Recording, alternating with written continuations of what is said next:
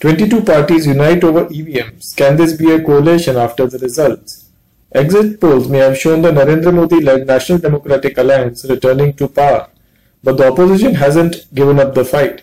This is clear in how they are holding the Election Commission to account on electronic voting machines. As many as 22 opposition parties have given a memorandum to the Election Commission putting forward two key demands.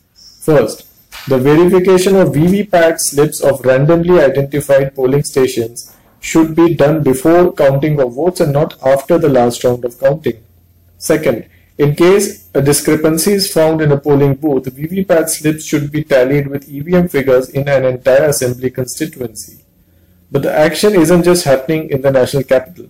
Samajwadi Party workers were seen taking turns to keep watch on strong rooms where EVMs are being kept, supposedly to prevent any attempt at EVM swapping. RJD workers tracked EVMs in Bihar and raised the issue that the procedure wasn't being followed.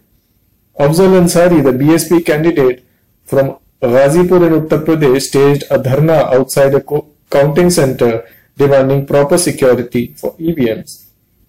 A post-poll coalition. While the ball is in the EC's court on whether they will agree to the opposition's demands, the political significance of this is that the EVM row has brought 22 parties together ahead of results day. This could potentially be the core of any post-poll coalition in case the NDA falls short of the 272 majority mark.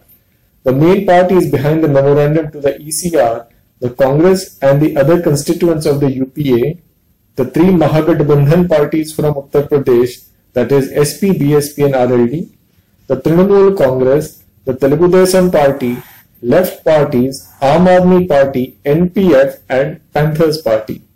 If we go by the C Voter and ABP Nielsen polls, the combined tally of all these parties put together would be around 210 to 220 seats, around 60 to 70 seats behind the NDA. However, if the final tally of this anti-BJP formation crosses 240, they would be in a position to reach out to fence-sitting parties like the Telangana Rashtra Samiti, the YSRCP and Biju Janata Dal to explore the possibilities of forming a coalition government. The backroom negotiations are already underway and leaders like NCP Chief Sharad Pawar are said to be playing a key role. The Naidu problem. One major challenge the UPA is facing in its outreach towards two key fence-sitting parties, TRS and YSRCP, is the key role TDP Chief and Andhra Pradesh Chief Minister N. Chandrababu Naidu is playing in the opposition's efforts. Naidu is the arch rival of YSRCP Chief Y.S. Jagannath Reddy, who is his main challenger in Andhra Pradesh. Telangana Chief Minister and TRS Chief K. Chandrasekhar Rao's dislike towards Naidu is also well known. Apparently, in its outreach to the two parties, the Congress is said to have communicated its willingness to distance itself from Naidu. However, it is unlikely that the TRS or YSRCP will make its stand clear before results are declared on 23rd May. In case the NDA falls short of a majority, the UPA would have to act quickly on results day, the way it did after the assembly elections in Karnataka, by immediately offering the Chief Minister's chair to H.D. Kumaraswamy of the Janata Dal Secular. A key part of this would be to find a prime ministerial face who would be acceptable to not just anti-BJP parties like the TMC, SP, BSP and the left, but also to fence-sitting parties like YSRCP, TRS and BJD.